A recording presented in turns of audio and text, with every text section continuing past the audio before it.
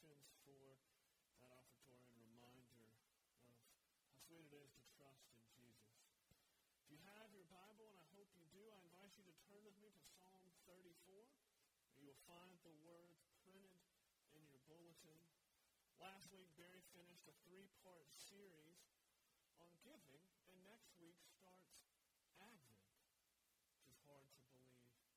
And so here, this week, given that Thursday is Thanksgiving, I thought it would be appropriate for us to reflect on that theme. And so in my prayerful preparations, the Lord led to Psalm 34.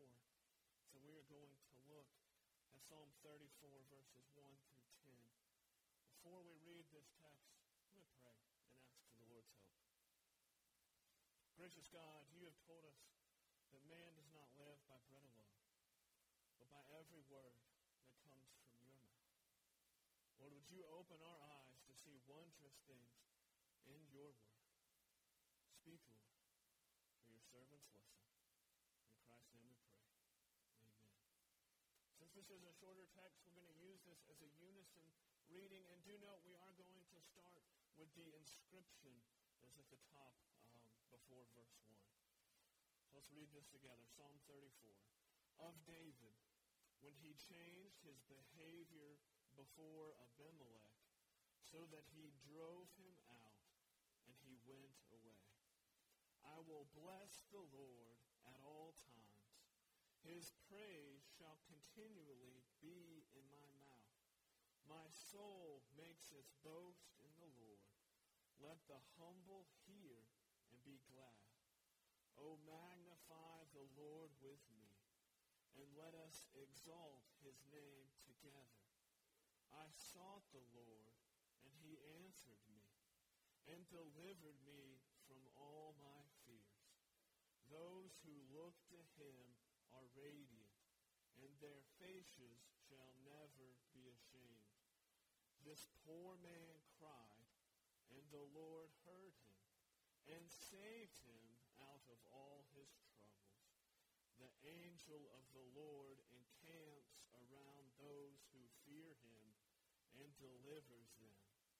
Oh, taste and see that the Lord is good. Blessed is the man who takes refuge in him. Oh, fear the Lord, you his saints, for those who fear him have no lack. The young lions suffer want and hunger, but those who seek the Lord lack no good thing. The grass withers and the flowers fade, but the word of our God remains forever. H.A. Ironside was the pastor at Moody Church in Chicago from 1929 to 1948. And he tells a story where one evening he went to have dinner at a crowded restaurant back when people used to do such a thing. And he got his food and he sat down, and right before he started to eat, a man walked up and said, "Sir, can I join you for dinner?" Ironside said, "Yeah, sure, why not?" So the man sits down, and Ironside bows his head to pray, and when he finished, he looks up, and the man looks at him and says, "Sir, do you have a headache?" "No." "Is there something wrong with your food?" "No, I just was praying, as is my custom." The man said, "Oh, you're one of those, are you? Well, I want you to know that I never give thanks.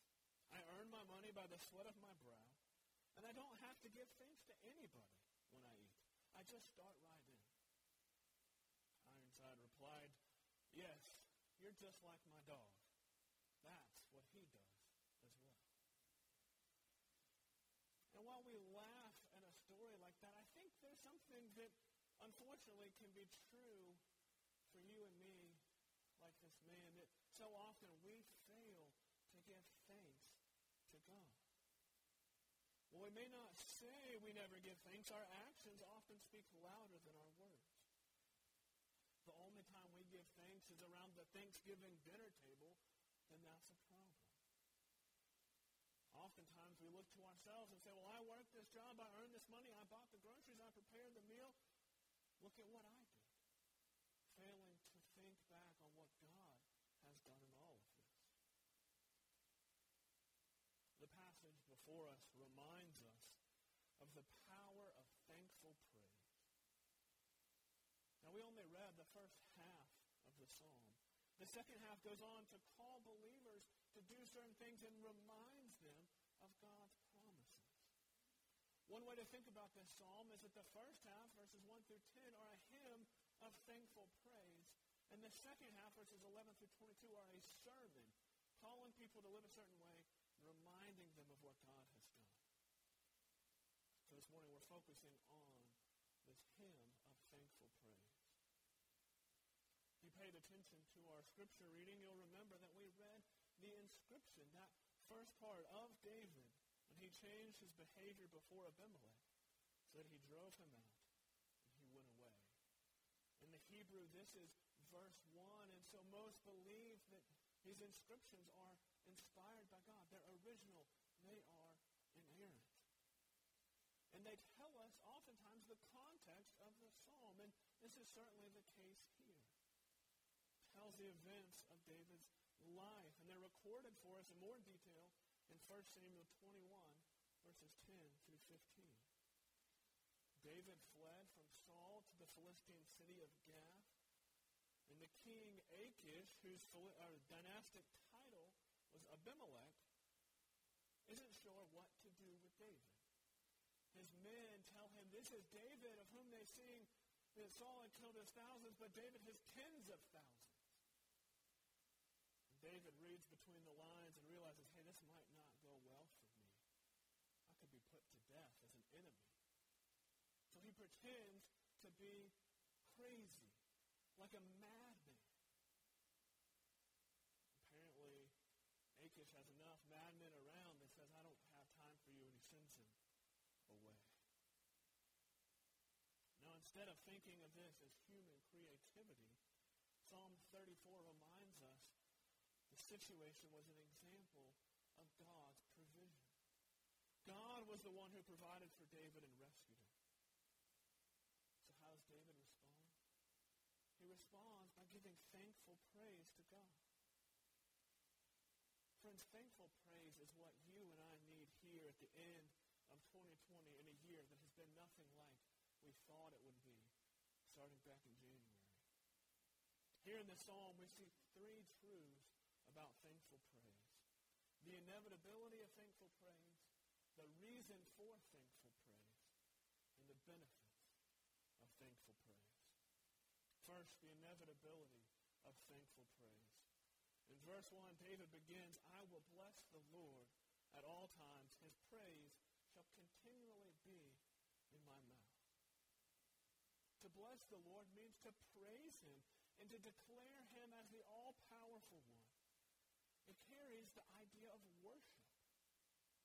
And in our context, based on God's work in David's life, it includes thanksgiving. So therefore, we could summarize it as thankful praise. Now notice that David doesn't say, I might bless the Lord, or I'll consider blessing the Lord when I get time and when other things slow down a little bit. No, he says, I will. There's no question about it. It's simply inevitable for David to offer thankful praise to God, especially in response to God's deliverance. All throughout the Psalms and even in other parts of Scripture, we see calls for you and I to give thanks to God and examples of God's people giving thanks. For example, Psalm 75 verse 1 says, we give thanks to you, O God. We give thanks. For your name is near. We recount your wondrous deeds. Psalm 100 verse 4 says, enter his gates with thanksgiving and his courts with praise.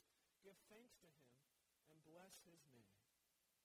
Psalm 107 verse 8 says, let them thank the Lord for his steadfast love, for his wondrous works to the children of man. And on we could go, of passage after passage, reminding us of the call to give thanks and examples of people giving thanks to God. And this is exactly what David does here in Psalm 34. He can't help but give thankful praise to God. This is the natural overflow of his heart. He goes on in verse 2 to say, my soul makes its boast in the Lord. Let the humble hear and be glad. Thankful praise to God involves boasting. But this isn't your typical sinful boasting. Now, this is what most of us are probably familiar with. We can think of athletes and celebrities who are just so good at giving and boasting in themselves. Just last weekend, DeAndre Hopkins, who is a wide receiver for the Arizona Cardinals, had an incredible catch with 2 seconds left on a Hail Mary pass to win the game. There were 3 defenders around him. Afterwards, he had this to say. He made a sign like this, which is talking about dunking on somebody. He says, in basketball terminology, that's what they call this, when they get dunked on. But it was on 3 people. They were in position. It was just a better catch by eye. It was just a better catch by eye. Now, Hopkins is a smart man. He's not using bad grammar. No, he's intentionally boasting about how awesome he is. It was a better catch by me. Look at me. I am the one who did this.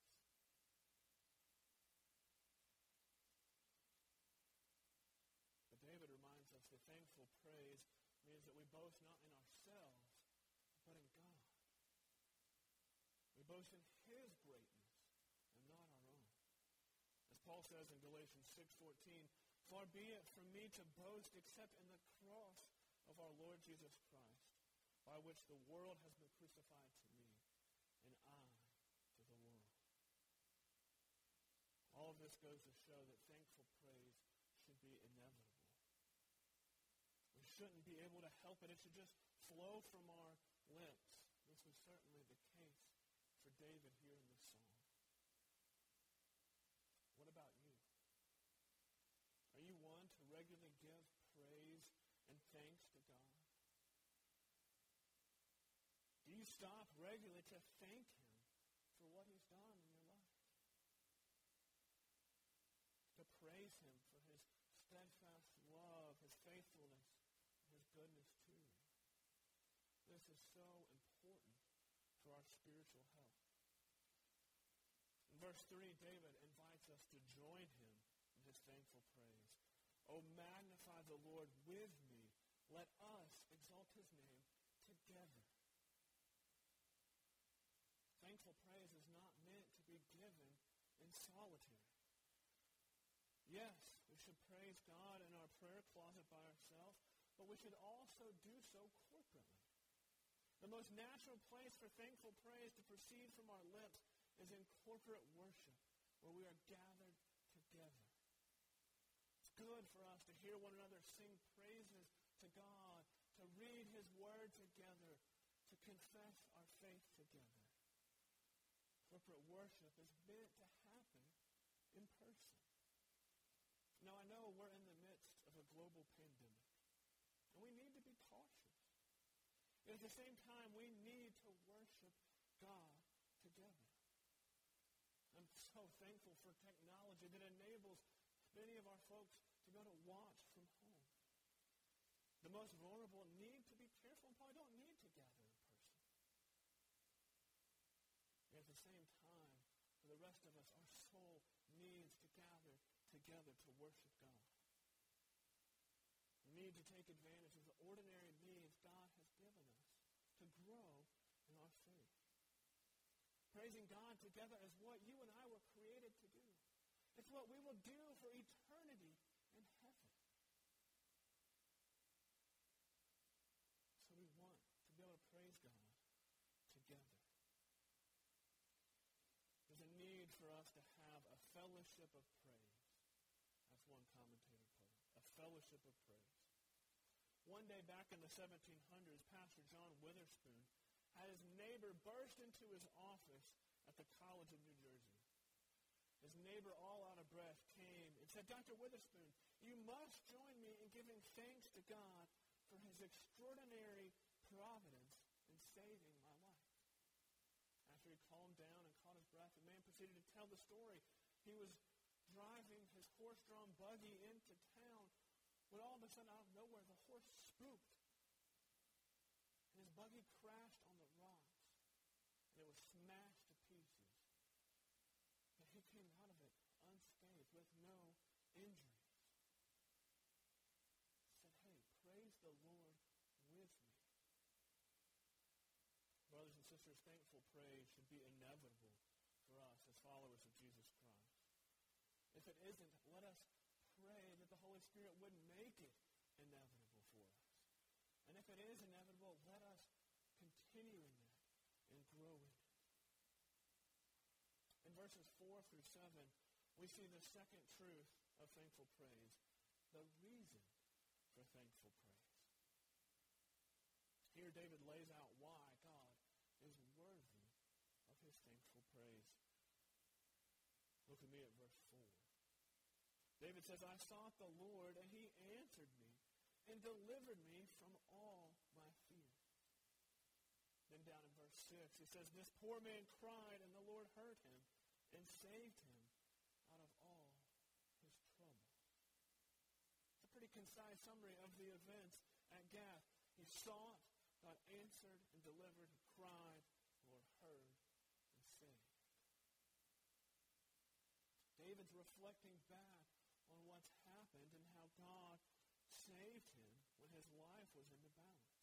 Perhaps David went to Gath thinking he could serve as a mercenary in the army of the Philistines. We don't know exactly why David went. But Achish should have put David to death. Should not have tolerated this well-known enemy in his midst. Yet not only does the king let David go, he sends him away. David recognized that he needed help. It's good for us to pause and recognize that we need help. This week I came across a New York Times article entitled, The Election is Over, but Not the Stress. Any edibles left? One lady had this to say, the panic, the anxious feelings, it has all been too much. I knew I was only going to get through it with some help. The article went on to say this, for many people across the United States, help came in the form of gummy bears, cookies, chocolates, and gel capsules, all infused with a dose of cannabis calibrated to soothe election day jitters. And while nationwide sales information is hard to come by, companies that specialize in edibles said sales soared in the weeks leading up to the election. You see here the idea that people need help, and in our world, they're turning to all sorts of places, including cannabis, for help. Yet you and I can turn to God Almighty for help. And he has, and he will help. Notice David doesn't look to himself and say, look at how creative I was. I delivered myself. No, he gives all the credit to God. God alone saved him. In what ways has God delivered you in your life? Coming to the end of 2020, it can be easy for us to focus on the difficulties of this year. Perhaps for you, the difficulties have been financial. Maybe you've lost your job, or somebody in your family has lost their job. Maybe it's been more health struggles. Maybe you've contracted COVID-19, or somebody in your family, or another sickness. Maybe you've had a loved one pass away. Maybe your struggles are more emotional or mental, feeling isolated and lonely in the midst of this pandemic. Or maybe you just have, like a lot of us, pandemic fatigue. Friends, this reminds us that the trials of life are a part of God's good purposes. As C.S. Lewis said, God whispers to us in our pleasures, speaks in our conscience, but shouts in our pains. It is his megaphone to rouse a deaf world. We should give God thankful praise even for the trials in our life. Not that we go seeking them for their own sake, but because we know God is using them to strengthen us, to grow our faith. In the midst of all our trials and all that has happened in our life up until this point, it's good for us to reflect on God's deliverance. As David, we would do well to name them specifically. Maybe you as a family this week around the Thanksgiving table take time to thank God specifically for how he's delivered you and provided for you in your life. Maybe you make a list on your own and write down specific ways that God has provided for you and delivered you. God has been so good to us. In verse 4, we see that God's deliverance goes further than we might expect. David says, I sought the Lord, and he answered me and delivered me from all my fears. God didn't just deliver him from his situation, but also from his fears. You see, fear is connected to future dangers and the possibility of them. So for God to deliver from the situation itself is one thing, but for him to deliver from fear is a much greater thing. It doesn't mean that nothing bad will ever happen to us, but that God can deliver us from the fear of the possibility of things. What are your fears? The fears regarding COVID-19, your future, your children, the state of our country, the future of the church? If we're honest, we all have fears. Perhaps you're thinking, John, this sounds great, but God hasn't delivered me from my fear. Right now, my life seems full of fear. If that's you, I encourage you to turn this verse into a prayer. Lord, you are able to deliver from fear. Do that for me. Connected to the notion of being delivered from fear is the work that God can do with our identity. In verse 5, David says, those who look to him are radiant, and their faces shall never be ashamed. This is the identity of a believer. When God lifts up the light of his countenance upon us, our faces shall never be put to shame. Verse 18, which we did not read, parallels this when it says, the Lord is near to the brokenhearted and saves the crushed in spirit. My guess is that many of us can relate to this. We need to cling to these promises of God's deliverance and his presence with us when we are brokenhearted and crushed in spirit. Perhaps you're thinking, man, Thanksgiving is next week. Christmas is right around the corner. It's hard to get in the holiday spirit because of all that's going on.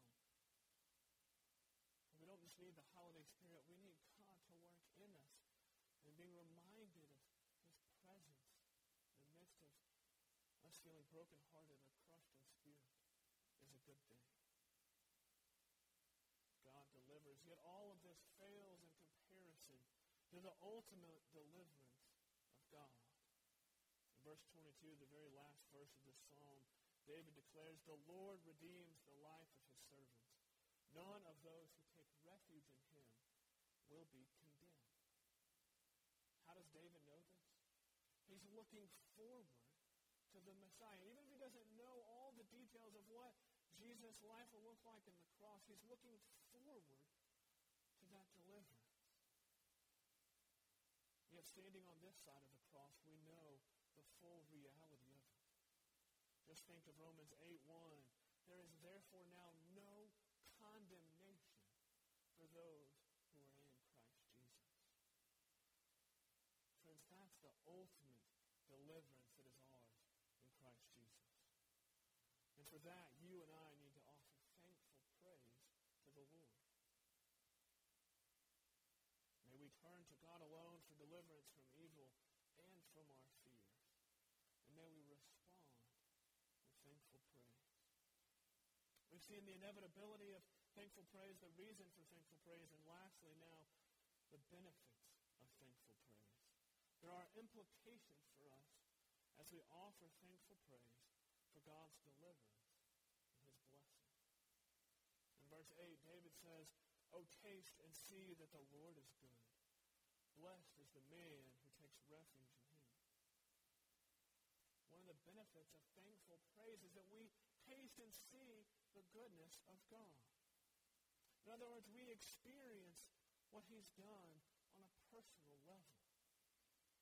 Now, we should thank him for this, the ability to taste and see that he is good, but also as we do that, it will overflow into experiencing his goodness.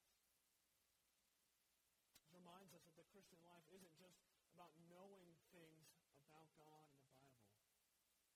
We can know a lot about him, but never really experience that he is good. We can be around the things of God, but never taste and see that he is good. There's a scene in the television show Parks and Recreation where one of the characters, Ben Wyatt, is getting ready for his wedding. He wants to have a caterer, and so he invites the 3 top caterers in the town of Pawnee, Indiana, to come bring a sample meal. He has 3 of his friends to be a panel of judges to help him decide which food is good. In talking about this panel of his 3 friends, he says, Chris loves vegetables. Ron loves meat. And Tom considers himself to be a foodie, which apparently means taking Instagrams of food instead of eating it. And you see Tom over there taking pictures on his phone. How often are you and I like Tom when it comes to our spiritual life? We're around the food, the blessings of God, but we never actually taste and see that God is good. We never experience his goodness. We would do well to slow down and really say with David that I have tasted and seen that the Lord is good. It's what David has done, reflecting back on God's deliverance, calls us to do the same. The main blessing of thankful praise and God at work in our life is that we lack no good thing. David closes the first half of the psalm in verse 10 by saying, the young lions suffer want and hunger, but those who seek the Lord lack no good thing. God promises that he will give us everything that we need in this life. He will not leave us lacking. If there's something we need, he will give it to us. Putting these benefits together combine to give us assurance. Assurance of God's love and goodness, and assurance of our salvation. To this effect, Dale Ralph Davis says in his commentary, do you see the trajectory here? What begins in praise ends up in assurance. So often the two go hand in hand. We praise because Yahweh ought to be praised and thanked and blessed. But that praise tends to spill over into the often empty buckets of our need, assuring us that we have a protecting and providing God.